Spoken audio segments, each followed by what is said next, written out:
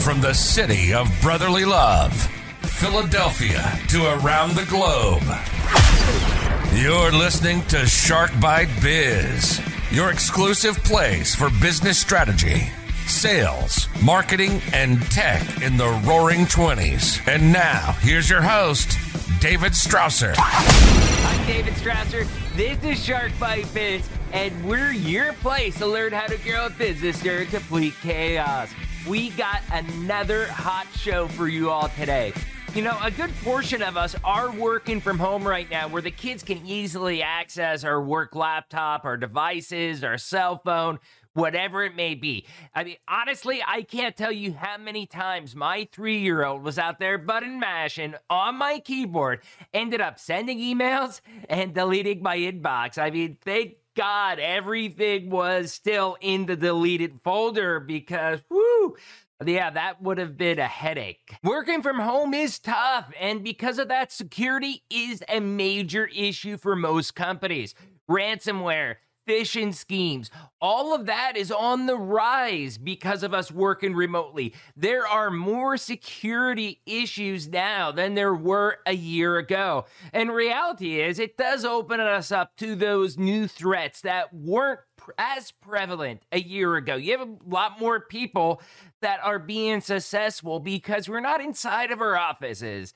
So we're going to chat about business, though, as far as startups, angel investing, practical IT security for small to medium-sized businesses, and most importantly, IT disaster planning. Too many companies do not have an effective disaster plan strategy. Then when something catastrophic hits, you end up losing all of your valuable data. I mean, think about it, okay? Even if you just have your data on a hard drive, it's on your laptop, it's your hard drive. What happens if, God forbid, there's a fire, or maybe a theft, or maybe just as simple as a disk failing? How much is that data worth to you? I mean, that could be your whole livelihood that just went up in smoke. And really, this day and age, there is no excuse for not having at least some kind of minimal level of protection with some kind of backup strategy, whether it's cloud computing or you're using something like OneDrive or Google Drive or many of the other solutions out there. So that's going to be the major focus of our discussion today. And I bet you're wondering, who is today's guest? Well, it is Brian Gill. Brian is a computer scientist, entrepreneur, and angel investor. Brian currently serves as the chairman of Gillware, which provides cyber risk assessment, data recovery, incident response, and digital forensic services. He is the co-founder of Phoenix Nuclear Labs and served on P&L's board from inception to when it decided to spin off Shine Medical Technologies. Those two companies have raised over $100 million of venture capital and employs hundreds of people in Wisconsin. So without further ado, let's bring in the fabulous Brian Gill on in here. Business strategy. Brian, welcome to Shark Bite Biz. So glad to have you here today, man. David, you're the man. Thanks for having me. No problem. No problem at all. So you've seen the show. Very first question. It's a softball question we ask everybody.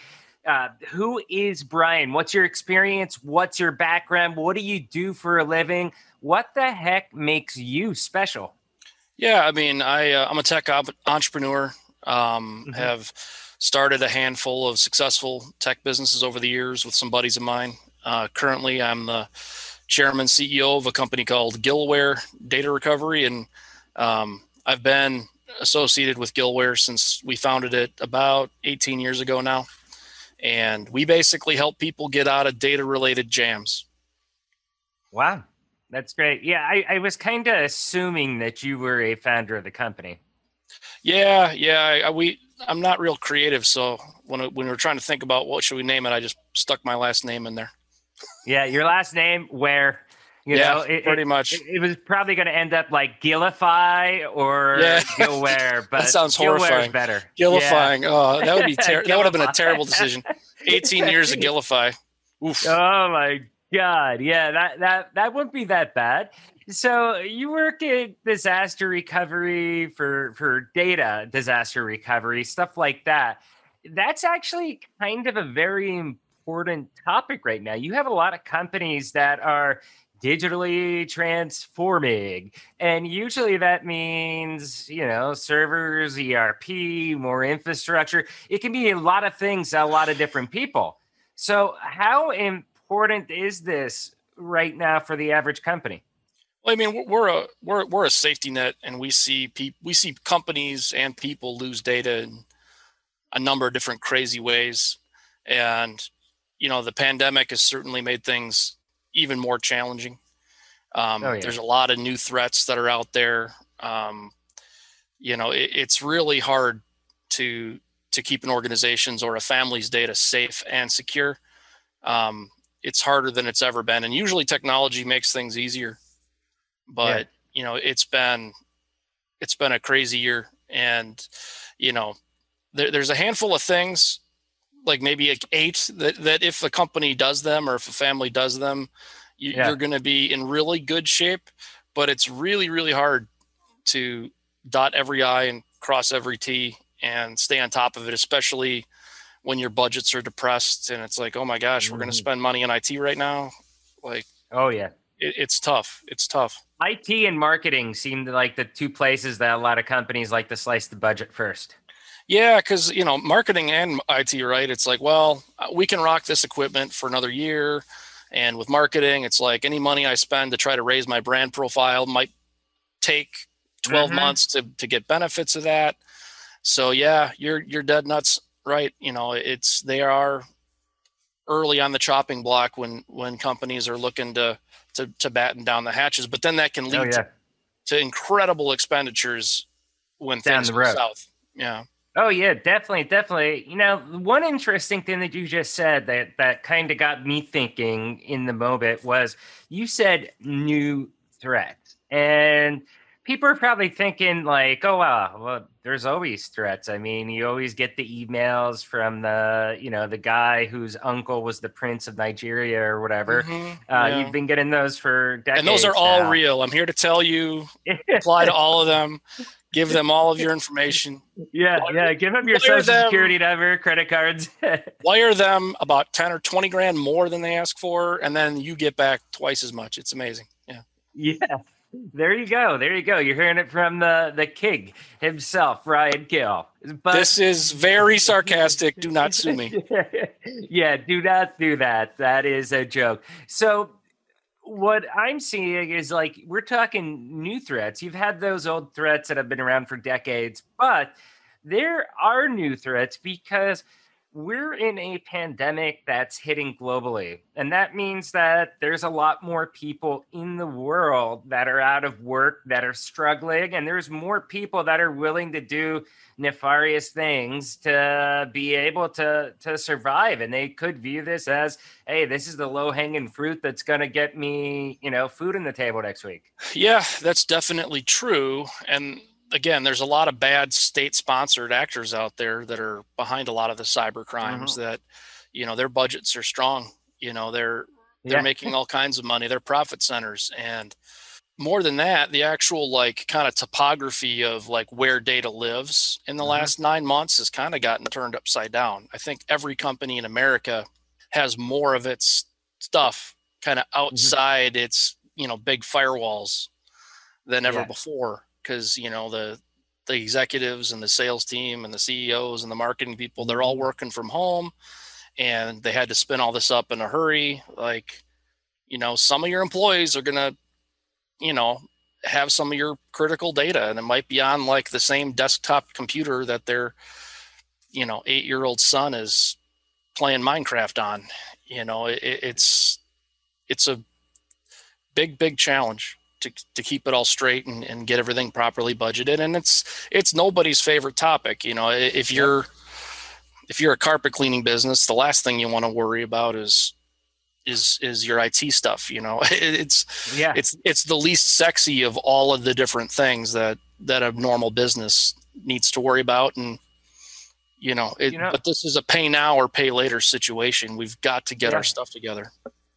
Yeah, it's funny that you said that about the Minecraft, the role playing Minecraft. Because of what I do during my day job, I do ERP with Vision 33 for SAP Business One, and we deal with servers. I get confidential information. I have all the logins of all our clients, for example, from the partner aspect of it.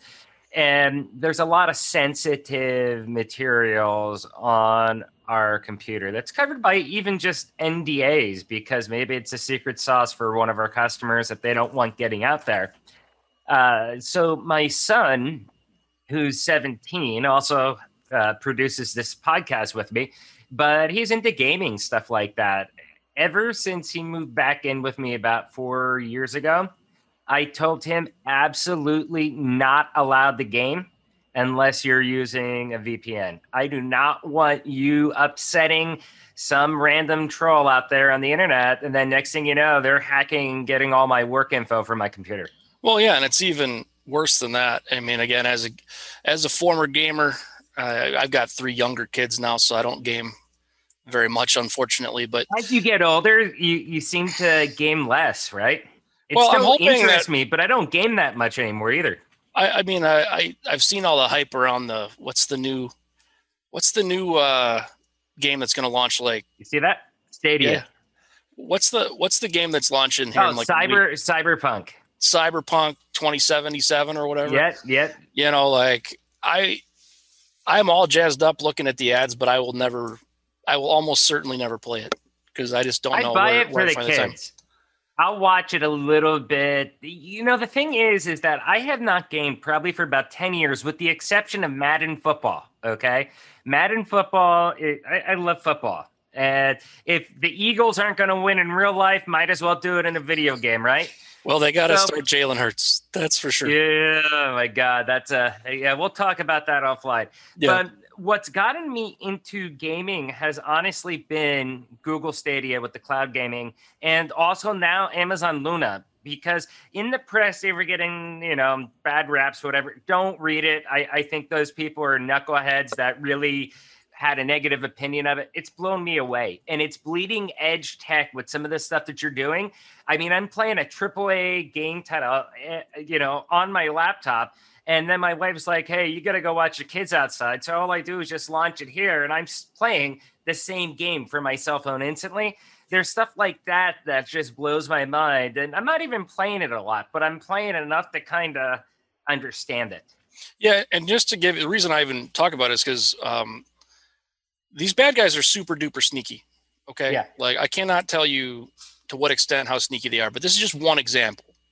So let's just say your son, who's 17, or maybe 2 years ago, he was like addicted to Pokemon Go, right? Yeah. And, you could get these basically like location emulators for Pokemon. So you could install an app on your iPhone and basically move yourself around like you're in Australia on the beach and get these super crazy Pokemons, right? Now, in order to do that, you're going to have to essentially put your phone in developer mode, because this app is not going to be sponsored by Apple. It's not going to be security checked by Apple. This is an application that, it's for hacking a game. And we also see these things where it's like, I assume it works easier on Android. Yeah, it probably does. But in any case, like, you side stick install this application because you want to spoof your location for Pokemon. Yeah. Well, what else is in that application? Well, the people that are writing it are clearly writing it for a reason, probably not just for fun. And it is kind of by its nature semi-illegal, maybe. I mean, I don't know. Probably not voiding the Pokemon, terms of service is probably not the end of the world. But if you're like installing like a Wares program to like generate you a key so that you can pretend that you bought this game when you really just downloaded it from some hacker forum. Well, now you install this other piece of software to generate your key. Again, like, this is somewhat of a bad actor who figured out how to crack this program, how to trick it. And they're going to convince your 17-year-old son to download it and run it on your computer. And what else is on there?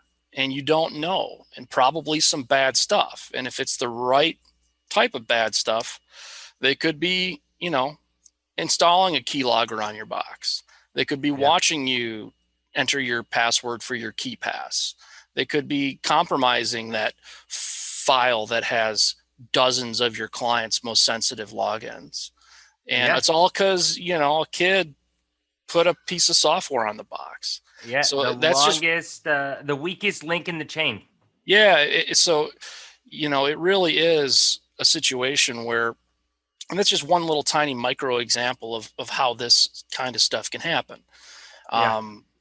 There's a million different arrows and guns pointed in our direction, and there's a lot of work to do for sure to kind of try to keep everything safe, especially when you're B2B, when you're a vendor and your clients are big companies. Boy, you come into the office and get all their data compromised. I mean, you can watch your business evaporate right overnight. Yeah, I mean, it's happened. So with Vision 33, because of the fact that we do ERP, we host them. Oftentimes we're hosting them in the cloud. Usually AWS is what we host them in, but it's become that much of a risk for us that we're like, hey, look, we don't want to be responsible. So we actually have our own security officer now who's just in charge of, basically employees, their security, but also our customer servers and stuff like that. Because we have had it where even though they're on a remote server, they may think, hey, look, I'm not doing anything bad because it's not on my computer. It's on the remote desktop session. Okay, well, that's actually kind of worse because you're doing it on the remote desktop session that your actual business server is sitting on, the whole business environment.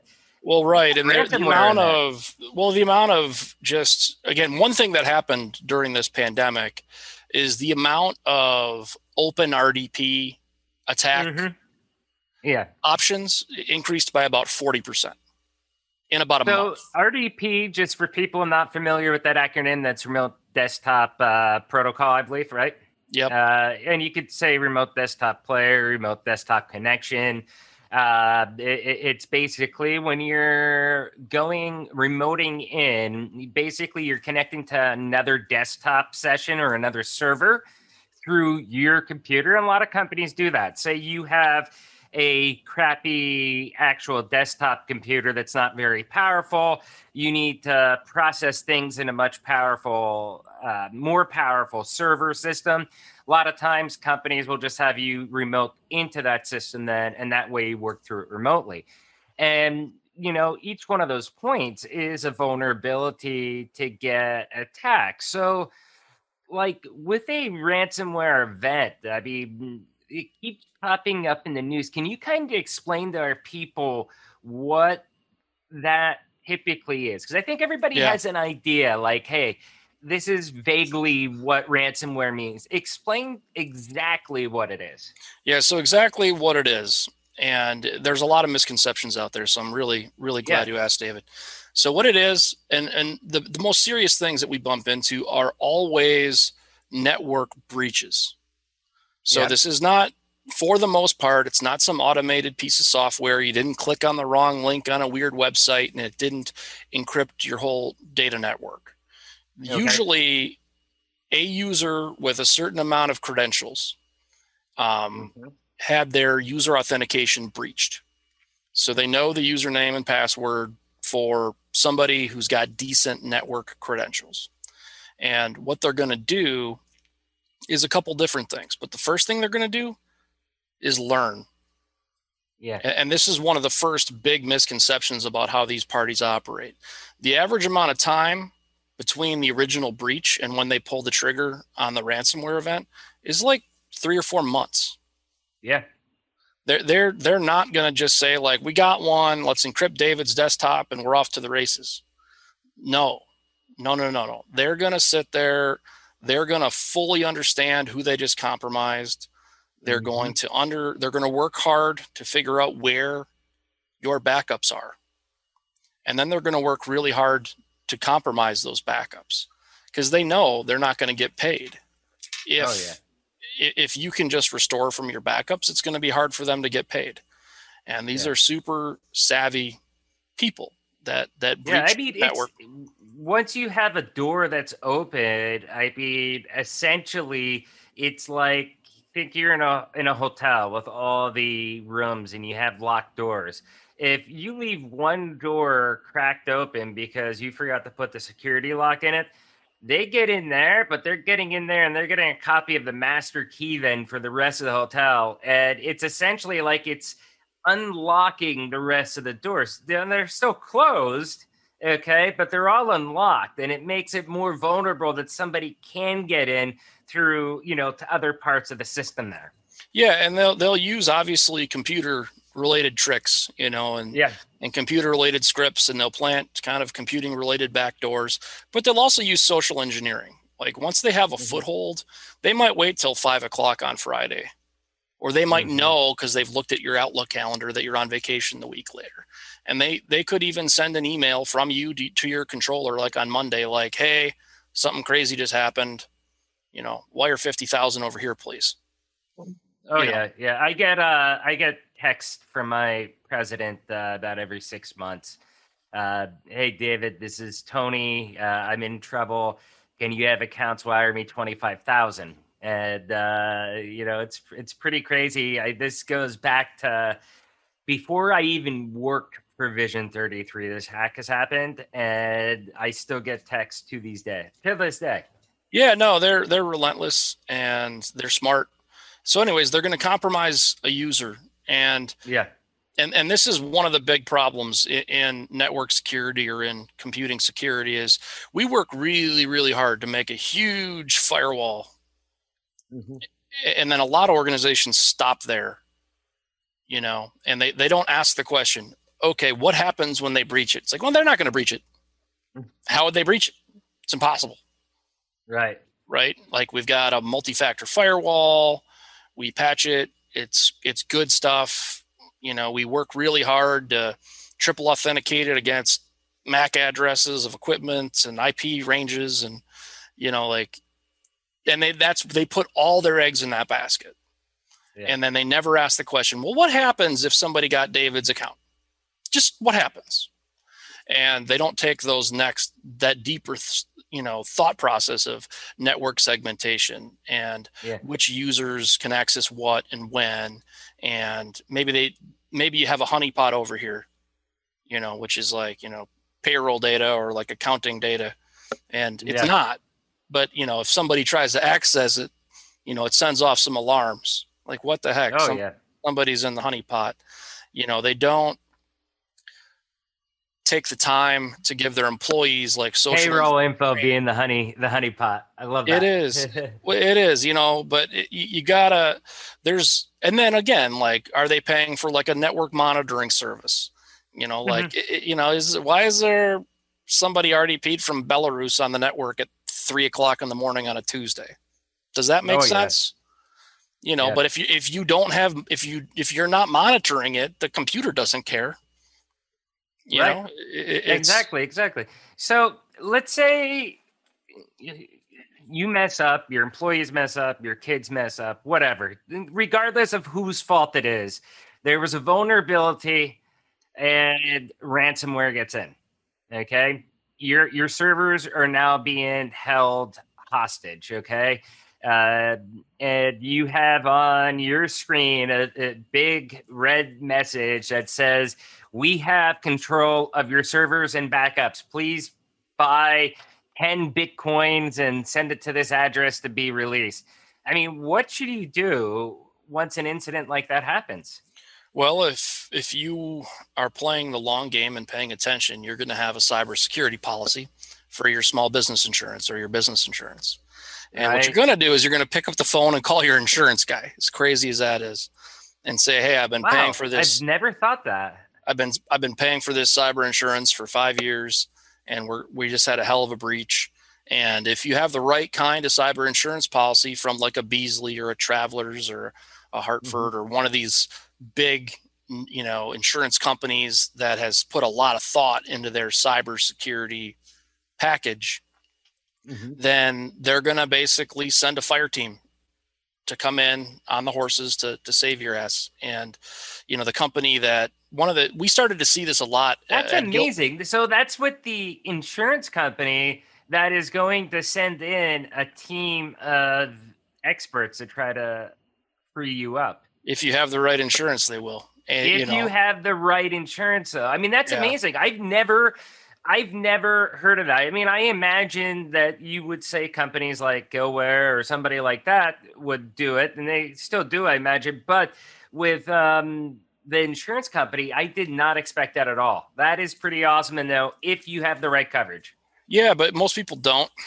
No, they don't. We had a client, flood insurance. We had a client that was a huge healthcare provider, over 500 employees, and they got owned down to the felt. Like they had a big virtual server farm. Everything was virtualized. Their backups were all on-prem. Bad guys deleted the backups, encrypted all 83 virtual machines. And that particular provider, even though they're a massive organization with massive regulatory oversight, they didn't have a cyber policy and everything. Yeah, but they did not have a cyber insurance policy. And this is where, and again, there's a lot of my friends that, small business, less regulation, blah, blah, blah. This is America, and I'm going to shoot a bald eagle if I want. There's a lot of that attitude, which, I don't necessarily disagree with some of where that comes from. But there's a time and a place where at the federal level, we can have some of these regulations and it can actually protect all of us and be a good thing for all of us. And maybe even the federal government should pay for some of it. And, every clinic. I think if it's my take on that real quick, we don't get into too much with politics, but I think this is regulation and business advice. I would view that if it's state sponsored, I think the federal government should have some responsibility. If you have North Korean hackers or Russian government hackers doing that, that's where you have Iranian hackers, you have North Korean hackers, you have, the Eastern Bloc of Europe, you have a lot of enemy states, and there is a legitimate cyber war going on. And they, if you're like a small city government up in northern Wisconsin, you are not currently receiving a whole lot of help in this fight. And if you're you're the mayor and you got like 8 people on staff and you have like all the social security numbers for everybody for like a town of 10,000 people, you're a target. You're a big target, and you don't necessarily have like a phone number you can call at the federal government for them to send in the cavalry. Or even better, to help fund the prevention, which would be better. And again, when we get into things like this, these are things that affect us. These are things that affect small businesses and are a risk, because small business is the heart and soul of America. And I mean, I see stories about Amazon, about Google, Facebook having to fight off state-sponsored hackers and stuff. And on one hand, I'm like, well, they got enough money to do that. But on the other hand, I mean, it's basically a digital war, like you were saying. And that's where I think that there does need to be official government. I think we're behind the curve on protecting our citizens and our businesses against digital threats. We certainly are. And I kind of go back when I first got out of college, it was right before the Y2K boom. And like, the earth was going to end and 2-digit dates were going to roll over and dogs and cats living together, mass hysteria, the whole thing. I went to an ATM hoping that it spewed out cash. Nothing. Yeah, well, I was 17 at the time. So the SEC and a whole bunch of other government regulators said, "Hey, listen, like if you're a financial institution, you actually have to dig up all that code that you wrote in the 60s and you have to update it for 4 dates. And we're going to come in and we're going to audit it. And if you don't pass your audits, we're going to shut you down." And for the first time in about like 25 years, a lot of these old stodgy financial banks and, mutual fund companies said, okay, I guess we're spending money. And they hired a bunch of programmers, and we all came in and we all fixed it. And I think it is serious enough where if we weren't going through a global pandemic, which is a whole nother tier of problem, I think if we weren't going through that, we would quite possibly be doing more at the federal government level to not just regulate the way that businesses act, but like any business with more than 50 employees, like you should have a multi-factor firewall. You should have your data backed up in an MFA capable manner. You should show us a mock restore of all your data once a year or once every other year, like something. Because I'm just thinking out loud here, but doesn't like the Department of Homeland Security or anybody have a cyber division that's dedicated to helping American businesses? They are. And again, in my opinion, they're mostly firefighting right now. Like I had a client call to engage us because the FBI called them and said, hey, there's a bad guy in your network. Oh, wow. Because the bad guy or the FBI was monitoring a whole bunch of known bad actor IP addresses and ranges, and they could see the traffic hitting it. And then they looked up the DNS and they said, okay, it's this business. And the FBI picked up the phone and called them and said, yeah, you got a bad actor on your network right now. So they're trying, but they're dramatically understaffed. Right. It's not even close. Like we need probably like another 100-ish thousand of these security professionals at the federal government level. And that's again, my personal opinion, we're probably 100,000, maybe 50 to 100,000 people short. And if we had them and they're on the federal government's payroll and they're running around helping everybody, that could be awesome. Right. So, back to the heart of that last question, then let's say this stuff happens. I mean, what should be your immediate action? So again, let's just finish the first thought. So what all happens? So the bad guys, they're going to delete or encrypt your backups because you thought you had a backup, and they're not going to pull the trigger on the ransom until those backups are dealt with. And if they're not air gapped, you might have a real problem on your hands with utilizing those backups.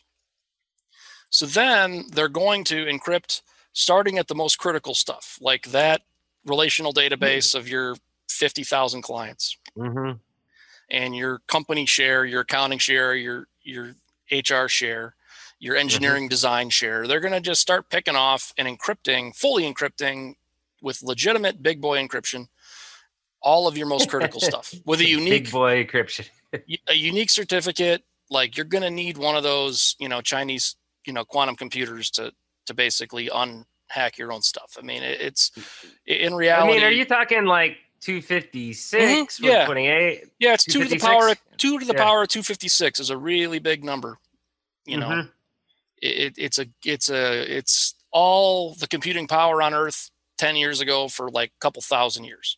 And again, things are moving and there are some quantum computing things happening, and computers are getting faster, continue to get exponentially faster actually. So again, AES 256 might not be good enough forever. And then, it'll be 2 to the power of 1024 at some point, but there's a lot of combinations to that safe. And you're going to have a note that says, hey, you're going to have to pay. And the other thing that's growing exponentially is not just the threat, but the amount of money that these guys want.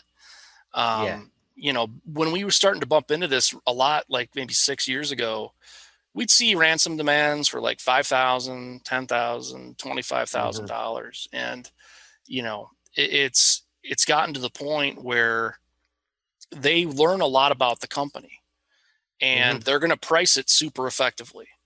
And, if you're a 500 person hospital and they know that they've encrypted all your medical records and all your billing and they have control.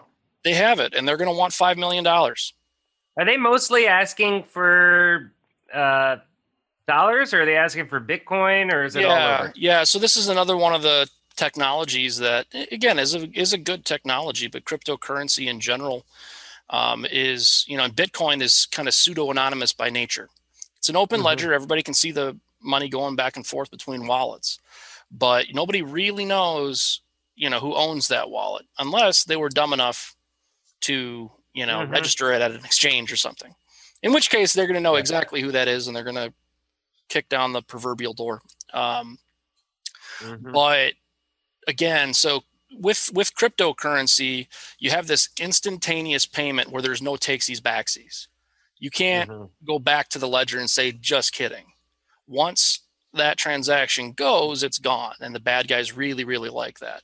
It's at least pseudo-anonymous, if not fully anonymous. Like there's other variants of cryptocurrency, but with the amount of, dollars that these bad guys want, they really need a cryptocurrency ecosystem where it's easy-ish to acquire $5 million worth of Bitcoins.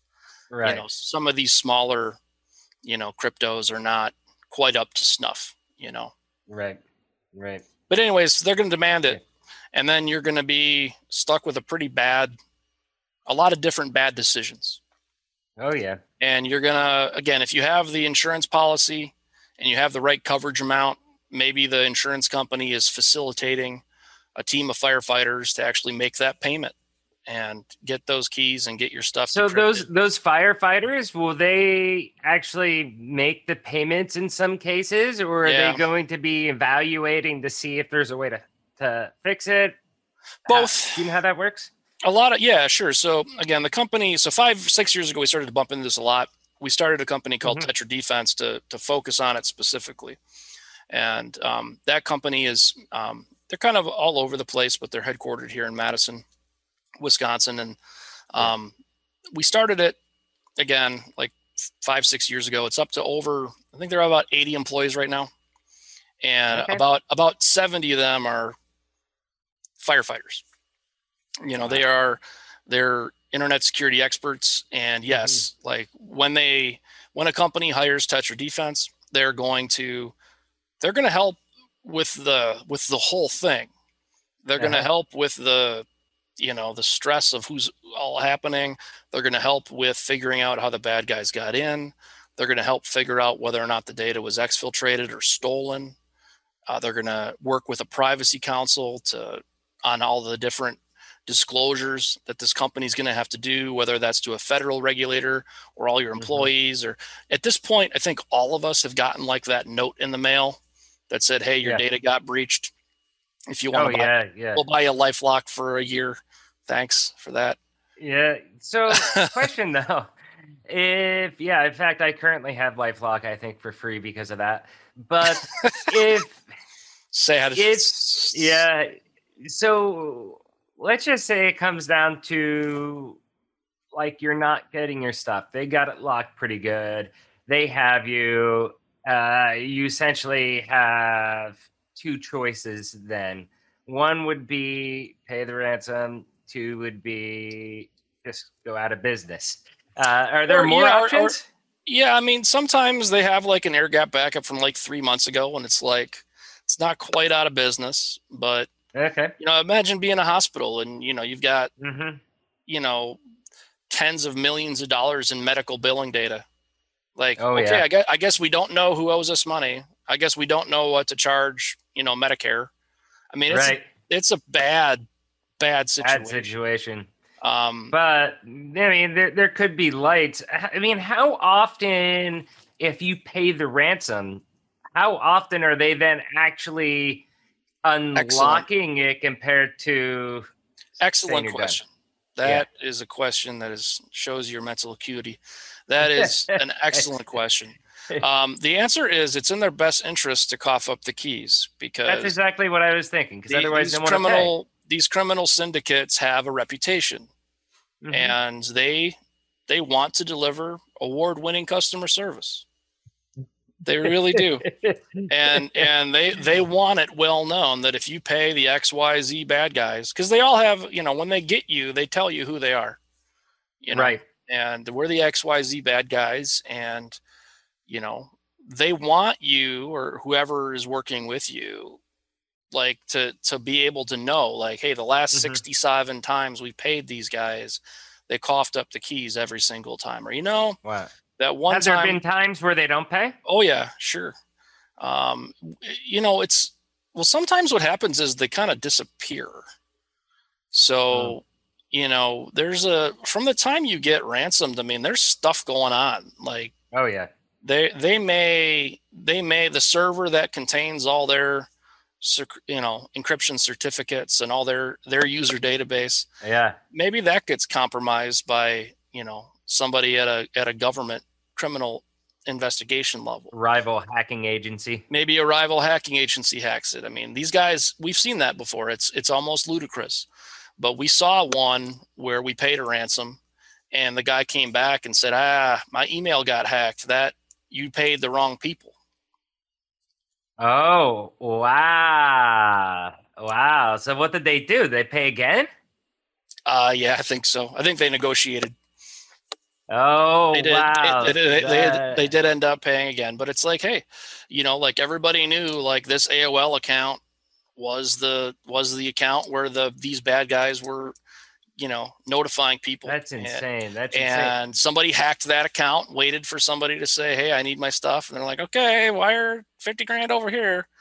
You do that. And then bang, the bad guy, Yeah. Yeah. So I want to ask you this question. This is a little bit off to side road, but have you ever seen the videos on YouTube as far as there's a couple dedicated channels to where they specifically look for these types of companies, whether it's the tech support people that are trying to take over your computer, or it's possible ransomware. This one's more with people that are phishing for people that they're contacting. Have you ever seen any of those? Yeah, I've seen a few of those. Yeah, I watch those videos and I love them. I love watching like Kit Boga and stuff like that. It's entertaining for me. Yeah, no, I mean, it's obviously for me, I pretty much wake up every day and talk to a couple dozen companies that are going through something pretty bad. And a couple dozen, wow. Well, I mean, that's like even on the recovery side, even just traditional disasters. I mean, there were floods in Iowa a while back, and massive storms, and lightning strikes and fires from out west, and we see data loss happens not just because of bad guys, and I will definitely talk to probably 20 kind of normal disasters, and then 2 or 3 really crazy, maybe ransomware related or ex-employee or employee related malfeasance, on a daily basis. And that's just me. I mean, over at Tetra Defense, where they probably take, 50 inquiries a day, probably. I mean, if I had to guess. Yeah. So I really love this discussion because it's something I work with our tech, our ERP, but it's of an interest and passion of mine as well too. I do want to change gears because we got to get wrapping up here. Yeah. But I wanted to ask you something else that you're big in is startups, angel investing. And with the, we got this global pandemic right now. You may have heard about it, but how hard has that made it for investments, judging investments? Have people been nervous with that? Because who knows how bad the pandemic will be in 2 months from now? What's the thoughts around that? I mean, most of the people that I know that are kind of in the angel and the VC communities are just incredibly bullish right now. I mean, wow. Yeah, I would have expected a little bit more. Certainly, it's changed some things. And the VCs and the angels, maybe they have a little bit more leverage than they had a year ago when they're trying to negotiate, what percentage of the company they're going to get or a certain investment. But yeah, I mean, in general, I think that obviously the stock market has been going insane. And I think there's a lot of smart money. Surprised with how the stock market is. I mean, you're sitting around 30,000 and it just keeps going up. It does make me a little nervous. I mean, with everything that's going on, the unemployment right now, the pandemic, is it, smoke and mirrors? I mean, again, I'm not I think it's elevated. I mean, I think that the average PE ratio or something is around 24. And I think most companies probably deserve to be around like 16 or 17 based on their normal growth curves. So again, the market is a little elevated right now, but there are companies that are doing amazingly well this year. And a lot of those companies are in that small group of companies that are in that S&P.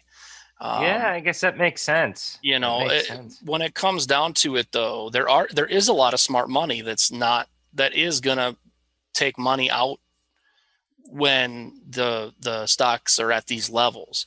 But then the thing is, like, where are they going to put it with inflation going crazy? So you have to remember, like, I don't care what the official number is, but everything's twice as expensive as it was 10 years ago. Oh yeah. I'm sure somebody will argue that no, inflation's been steady at 4%, and it doesn't seem that way to me. Seems that everywhere you look, everything's more expensive. And as running a business, everything I do is more expensive. Healthcare is twice as expensive. Everything's twice as expensive as it was. And, when you look at like the cost of like an ounce of silver, which for years, for decades was like $8, $9, $13. I mean, I think it's above 30 now. And it's because inflation's going crazy. So if you have a ridiculous amount of money because you're one of these VCs or you're managing, lots and lots and lots of money, you have to put it somewhere. You really do. And do you want it to be in maybe a slightly overinflated stock market right now? Do you want to put it in commercial real estate? No. Maybe not. Like, everyone's working from home. Maybe some of us like it. So where traditionally would you put your money? And the idea of vetting a bunch of small technology companies or other types of startups and parking it for 5 or 7 years, then it could be a good way to ride out some of this mess or diversify. So I think in general, and there's also a lot of people who had their lives turned upside down. Oh yeah. And when you lose a job and whatever niche you're in is struggling, and you've sent off your 50th resume and you haven't gotten an interview, well, maybe you're like, screw it, I'm going to start that company, because why not? What's the risk? If you don't have a risk, you're just going to sit around. Might as well try it. You're absolutely correct. I mean, sometimes in moments like these, it really, desperate times, pushes people to innovate. For me, that's how I went with the podcast. I was pushed into a corner. How am I going to meet people? How am I going to continue to learn? And it was, hey, I'm going to launch Shark Bite Biz finally, something that I had the idea for over 5 years with, but I just never did it because I went to ulterior routes to do things. And now I ended up launching this and this business line for me. And I'm sure that there's a lot of other people.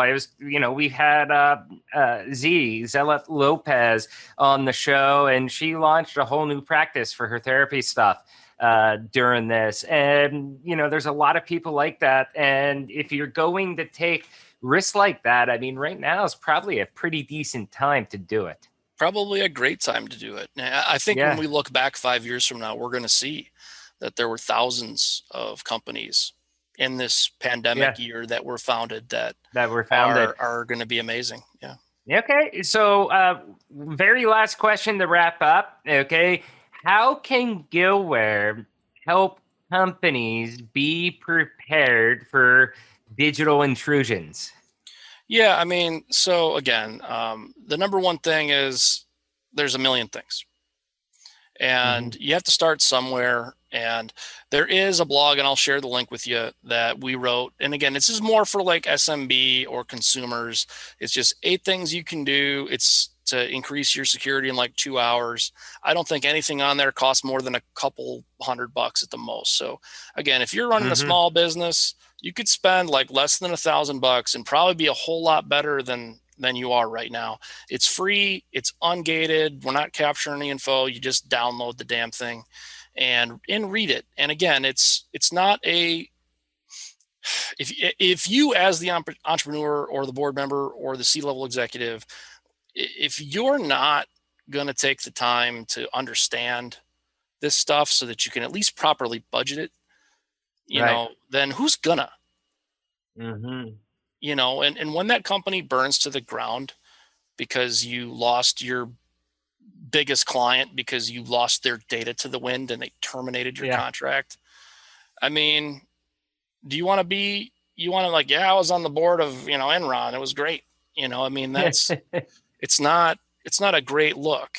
So, definitely there is a lot to do, but all of it is pretty well known and can be achieved. And as a non-technologist, you just need to learn more than you know right now, and you need to properly budget it and take it seriously. It's more of an attitude thing, because if you're not careful, you're going to have listened to this podcast and you're like, oh, geez, I'm getting a little nervous. And then nothing happens. You got to go do something. Yeah. Otherwise, you're going to be a client. It's just like like, for example, people will be talking about diversity, things like that with companies.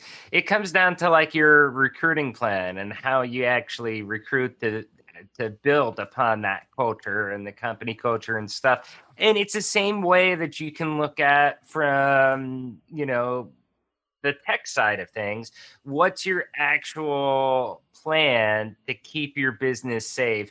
How are you backing things up? What security procedures are you having? I can't stand MFA, but I also understand it because it's a good thing. It's a minor inconvenience that is a necessity to keep your user profile out of the wrong hands. Yeah. And keeps my wife out of my Facebook account. Exactly. Yeah. But you're dead nuts correct.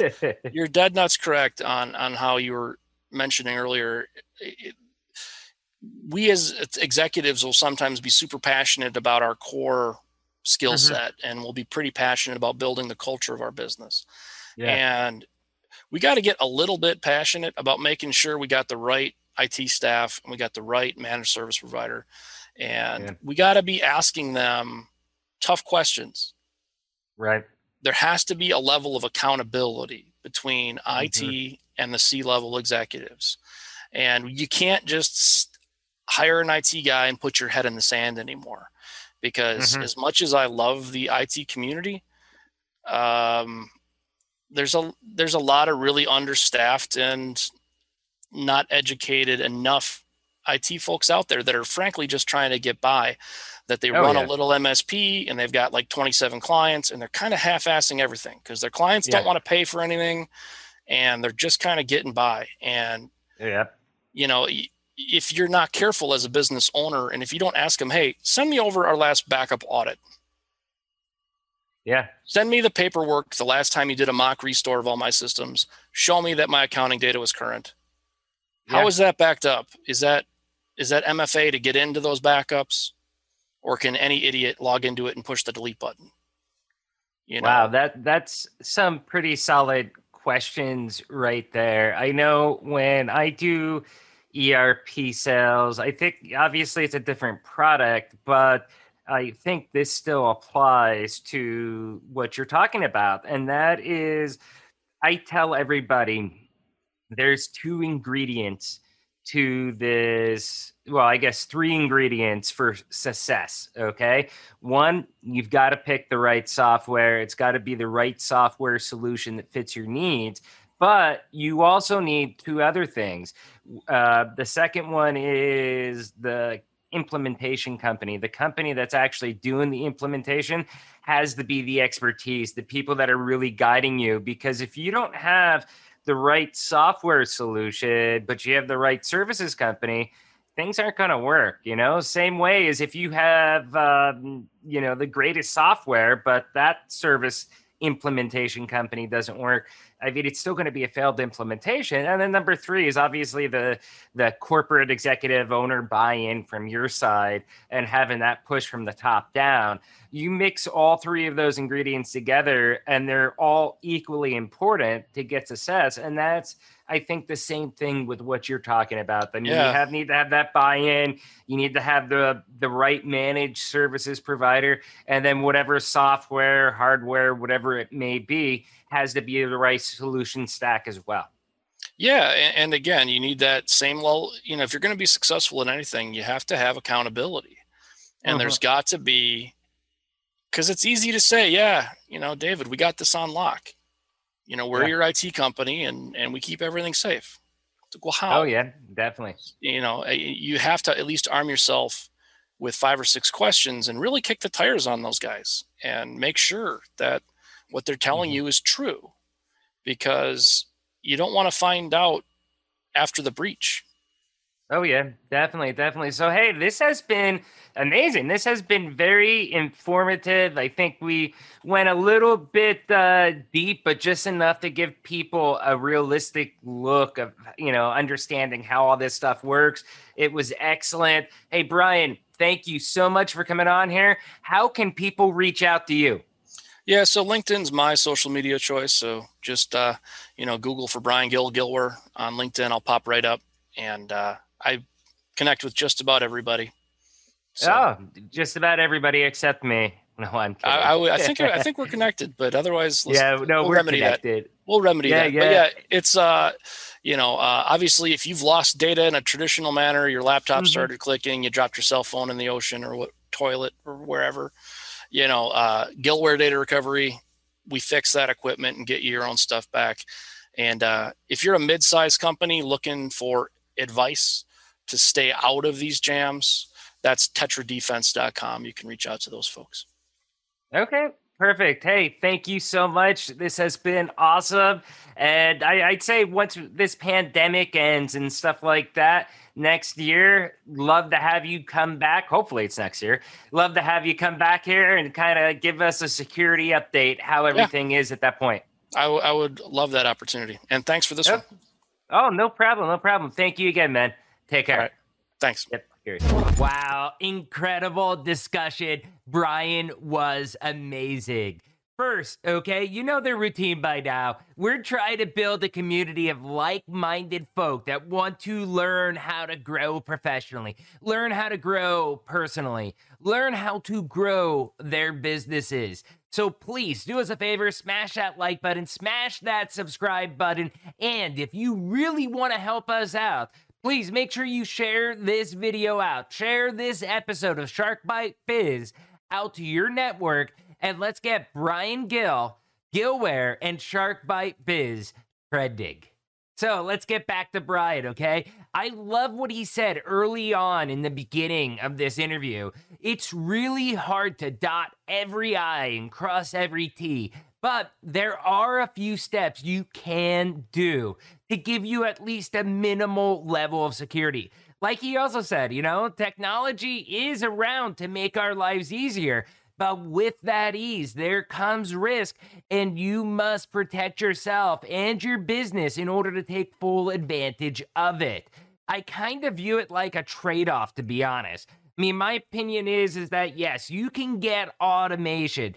Yes, you can have correct inventory levels synchronized across all your omni-channel platforms, but you do need to protect the integrity of that data, and that does come at a cost. Remember, hackers are not only smart, but they are relentless. They don't give up, okay? They'll try for months, even years. One of the most important questions you can ask is, what happens if our stuff is breached? Like we were saying, payroll is the honeypot. Network segmentation is a pretty simple to do, but, you know, make sure that you're giving correct authorizations to your team members so that you can ensure somebody isn't on the network in an area that they shouldn't be. Also, it was a crazy story that Brian told us, so you should really think about it, but they had a customer that got the ransomware on their network. They ended up paying for the ransomware, but the hacker who hacked them was hacked, and they paid the ransom to the wrong hacker. And I mean, wow, that's mind-blowing. But again, this stuff could have potentially been avoided. You can't avoid everything, okay? Eventually, it may happen to you, no matter how good you are. I mean, it is a reality. But network security, data integrity are two areas you should really take seriously. And going back to what I mentioned just a minute ago from Brian, think about what happens if you do get breached. What does that mean? And work from there.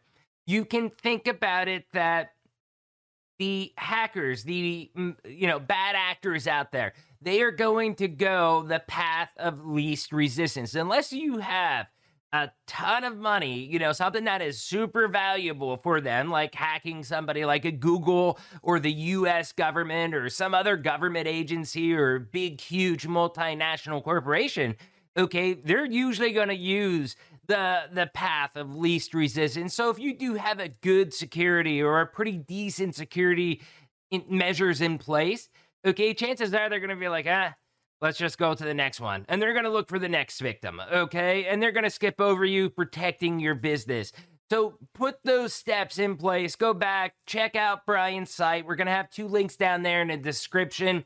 And really, this video was awesome. It was really fun. What did you think? Have you ever experienced ransomware? Tell us down below in the descriptions and explain to us how you got out of that sticky situation. Lastly, do you want to be a guest on the show? Do you have a good business story to tell about how your business pivoted during COVID? If so, shoot me an email, david@sharkbitebiz.com. There is a little bit of a wait, but we do want to get every single person we can out there on this show. As always, remember, I'm David Strasser, this is Shark Bite Biz, and we'll see you all next episode. Cheers!